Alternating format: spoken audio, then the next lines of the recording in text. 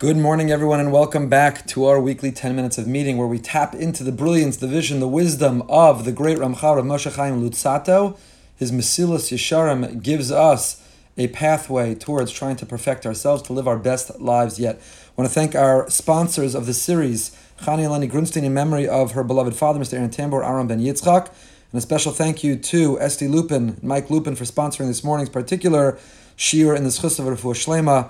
For Esti's father, my good friend Avram Chaim Ben Gittel, Masha should have a quick, speedy, and painless Refuah Shlema. We are in the middle of the 11th chapter, the chapter of Nikias, and we are learning all about how to cleanse, how to purge ourselves from those qualities, those behaviors, those choices, which sabotage our success, sabotage our happiness, sabotage our well-being. We struggle with thinking and doing and looking and saying and listening to the right thing. But if we can cultivate, if we can habituate ourselves to make the right choices, to acquire the best habits, then we can become the best version of ourselves. And the Ramchal has been going through one by one each of these different qualities and trying to get us to move from what we call the column of the battlefield to the area of conquered territory. And we've been spending our time most recently on the area of envy, jealousy, the prohibition of expressing a sense of envy or jealousy. And the Ramchal has developed that there are different levels and different layers of envy or jealousy. There are the people where the envy consumes them, it destroys them, it absolutely compromises and corrupts them. And then there is an envy which is less pernicious, less dangerous. A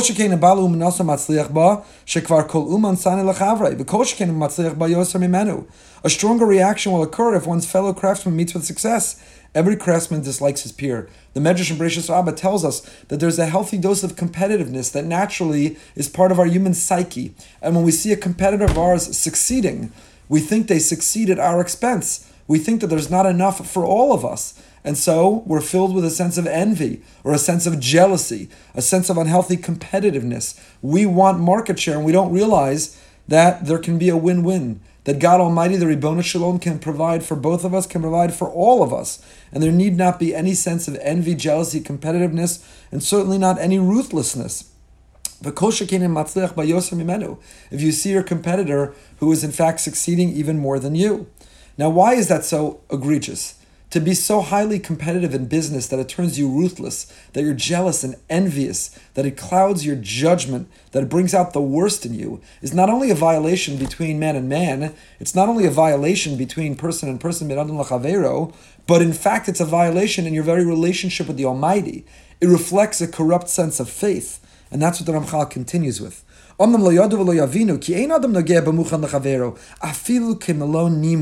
We have to know, our rabbis tell us in the Gemara in Yuma, on Daf Lamed Ches 38b, the rabbis tell us that a person cannot touch even a hair's breadth of what is dedicated, allocated for someone else. If you are meant to make $1 million, there's nothing I can do to take away from that. If you're meant to make $20,000, there's nothing I can do to take or add to that. Kodesh Baruch Hu, the Almighty, has determined what each of us need, deserve, what we have coming. Our job is to take our initiative. Our job is to work hard. Our job is to do all we can to succeed in the path, in the lane that is established for us. Don't go out of your lane. Don't look at the lane others are in. Don't see how fast or slow they're driving. Stay in your lane. We have a lane in life. Here's my job, here's my effort, here's my initiative, and hopefully God has allocated for me enough that will make me happy. Hopefully it meets my expectations in life. But if you go out of your lane and you start comparing, and it's not only true in the world of the physical, it's not only true in the world of Gashmias, it's true in the world of Ruchnias. Don't leave your lane. Don't start to look at other people. Don't compare yourself. You can only be brought down. You'll only compete in a way which will make you insecure or unhappy or push you to levels that you're not yet ready for, in which you'll implode and collapse. Everyone is meant to stay in their lane. The Chazon Ish writes in his wonderful work, Emunah Ubitachon, he says, if you really have faith in God, if you really believe that all He provides is what we need, then not only would you not compete with a competitor, not only would you never be ruthless, not only would you never be envious or jealous, you would help that competitor.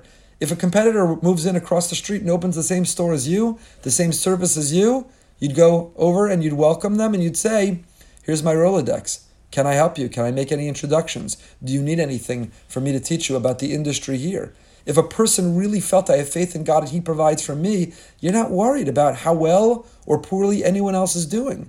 Hashem has enough to provide for all, and you never know where it's going to come from. And to be magnanimous, to be generous, to help others is the greatest expression not only of kindness towards other people, but it's the greatest expression of faith in Hashem, that we believe He provides according to what we need. A couple of years ago, I wrote an article on a story I had seen in Brooklyn where a Jewish owner of a fish store, I think the store burned down, and a competitor a block away invited that fish operator to open a fish store within his fish store.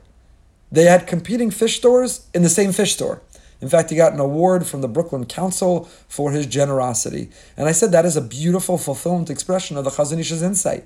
That if you really have faith in God, and if you're really a kind and good person, then you're not ruthlessly competitive, then you're not envious or jealous, then you're not trying to take away from someone else, or you feel that if they succeed, it takes away from you. In fact, the opposite. You're willing to go, to step up, to help. You're willing to step in, because they can't take away afilu kum lo nima. Nobody can touch so much as a penny, a hair's breadth of what's allocated for us. V'akol kasher lakol me'Hashemhu k'fi atzaso haniflo v'chachmaso abilti nodas hine lo hay lahem tam l'tzdar b'tovas re'im klal. If a person would really internalize that everything that we have and everything we are meant to have comes from above, comes from God, and is a reflection of what's best for us and what we're worthy of, then there would never be room to notice what someone else has, let alone feel jealous or envious or to compete with them. That's our parsha. V'Hashem berachas Avram bakol. God blessed Avram with everything.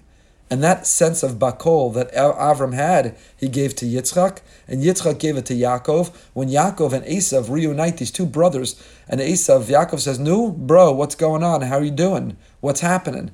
And he says, "Yeshli Rav, I've got a lot. I'm doing well. I'm on the Forbes 400, but I'm number 400. Yeshli Rav, I have a lot."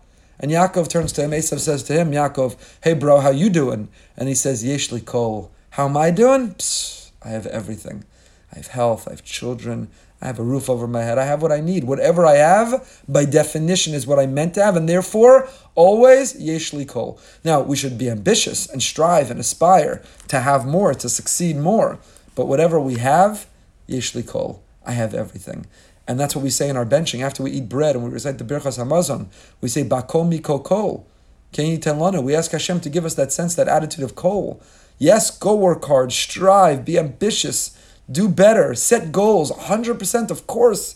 I believe in that in my life and in yours. But when all is said and done, when the results come in, kol, I have everything. Whatever I have is what I meant to have. Stay in our lane. Don't look to the next lane. What you have is what you're meant to have. I'm not jealous, I'm not envious, I'm not competing, and I certainly will never be ruthless. This is what the prophet tells us about the future. In order to enable the Jewish people to attain all the good that we were promised, in order to achieve all of the good. You want happiness, you want peace, you want serenity, you want to feel blessed, you want the true richness of life, then you must purge from your heart Hamida Hamaguna Hazos. Get this repulsive, get this despicable quality out of your heart. What's the quality we're trying to purge? The quality of jealousy and envy, of looking askance at what others have, of having an ayin ra'ah, of always being jealous and always wishing poorly on the other, always wishing and thinking we deserve it. You heard someone else is making a simcha, wonderful, I'm happy for them. Someone else got a new house, amazing. Someone else won the lottery, fantastic. Someone else has wonderful marriage, shalom bayis, has great nachas from their children, isn't that amazing? I want it too, I'm going to work hard to get it. But not at the expense of someone else, or the fact that they have it is not coming at my expense. Stay in your lane. What do you have to do with the other? Ephraim lo yikaresu,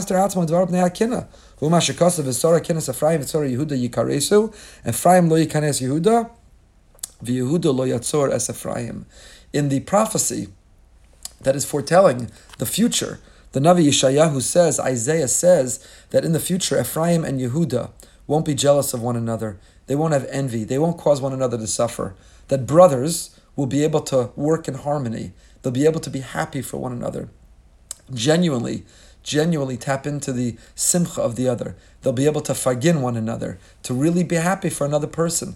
That's what we strive for. That's something we can achieve. Much of the Mesilas Yesharim's description, this quality of Nikias, of purging these unhealthy character traits, they're really hard. And I don't want to suggest that this isn't hard, but it's achievable. It's really achievable. It takes mindfulness. It takes being present in how we react when we hear someone else has good news. It takes being present in when we see someone else's success. Stop yourself. Don't compare yourself. Their success has nothing to do with you. Not everything has to do with us. Be happy for them for their success. Forgive the other person for their joy. Tap into their joy. And it doesn't have to be about you. It can motivate you. Beautiful. Be motivated. It's wonderful. Be motivated in a beautiful way. Competitiveness can be good. Kenaso from Tar B'Chachma, it brings greater wisdom. If the competitiveness is not at the expense of the other, but it's pushing me to be better, that's a fantastic competitiveness. But a competitiveness which undermines harmony and tranquility, it will be an obstacle to our own happiness and success, our own relationships, and it'll be an obstacle to getting to the place in the future that Isaiah the Yeshayahu prophesizes. He describes if we want to break through, if we want to have a sense of redemption, we need to learn to live in harmony. And at the core of learning to live in harmony is having an ayin tova, a good eye, an eye that sees the good in others, and an eye that's happy for the good and the success in others. We'll pick up with this, please God, next time. Wishing everyone a wonderful day. 8:45, come back for Living with Emunah. And 9 o'clock tonight, as always, we go behind the bima. Stay happy, stay healthy, and stay holy.